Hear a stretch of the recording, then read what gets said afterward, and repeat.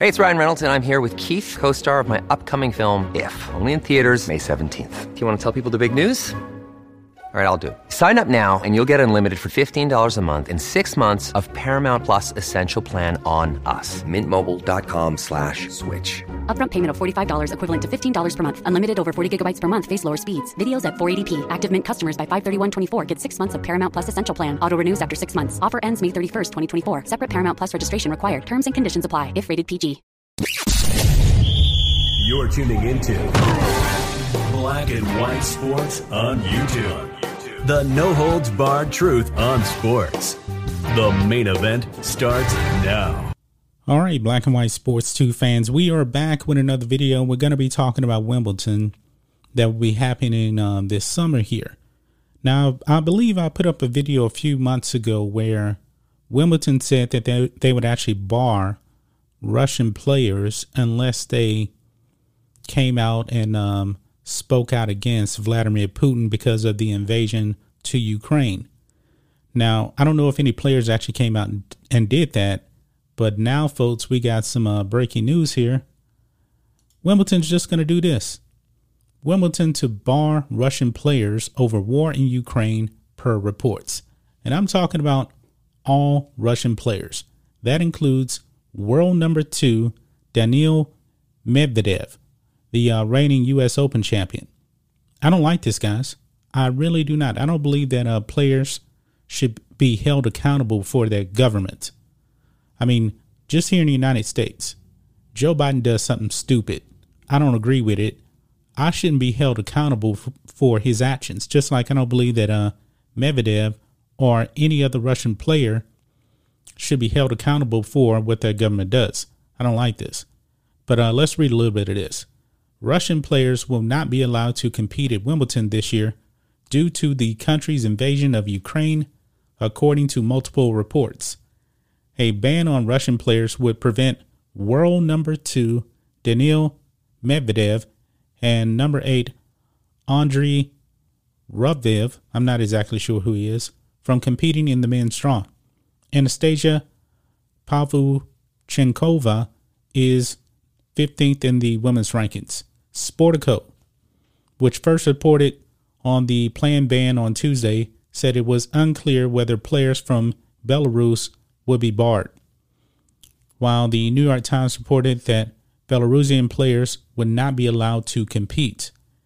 Belarus is a key staging area for the invasion, which Russia calls a special operation. Folks, this is utterly ridiculous. This is just completely ridiculous right here. I can't believe that Wimbledon is actually doing this. Now, I talked about how a lot of tennis players don't even live in the countries they represent. Now, I don't know why there's still country representation when it comes to tennis. There's been many, many players that represent their country, so to speak, and I use that lightly, and they don't even live in the country. Just I even talked about this in a previous video here. Daniil Medvedev does not live in Russia. Actually, he was educated in France and he lives in Monaco.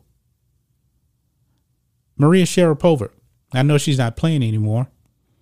She left Russia at a very, very early age and came to the United States of America. She lives in Florida. She's been living in Florida since she was like 5 years old. Why in the world are we holding what Russia does against players? I don't believe that sports should be engaged in politics at all. I don't like this at all, guys.